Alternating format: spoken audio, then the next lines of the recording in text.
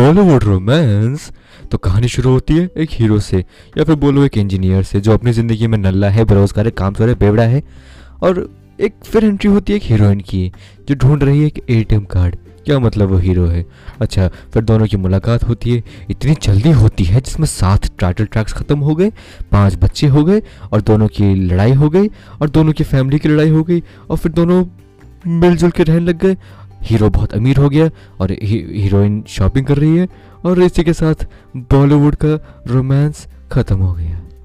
अच्छा guys, welcome to the new podcast. मुझे पता है बहुत हो गया, तो मैं वही कह रहा हूँ, बॉलीवुड रोमांस बचा नहीं है आज के ज़माने में। बचा क्या है बॉलीवुड रोमांस में। चलो हम बात करते हैं आजकल हम रोमांटिक फिल्म्स के बारे में बॉलीवुड की। हा ओहो हो।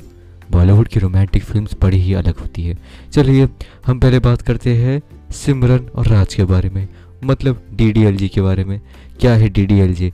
पापा मुझे छोड़ दो, मुझे जाना है राज के पास। जा बेटा जा, जी ले अपनी ज़िंदगी।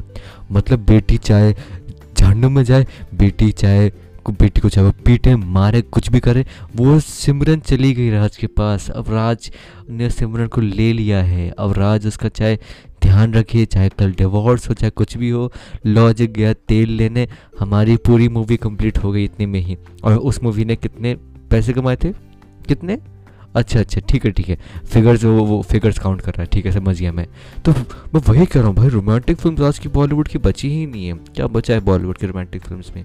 और इसका साइड इफेक्ट्स क्या मिलता है सोसाइटी में। एक लड़का को अगर लड़की नहीं मिली तो उसके पीछे पड़ जा। ये मैं नहीं कहता, ये बॉलीवुड कहता है।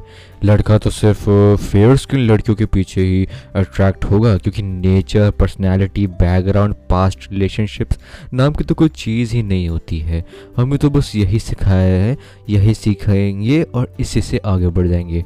Good bye guys, take care.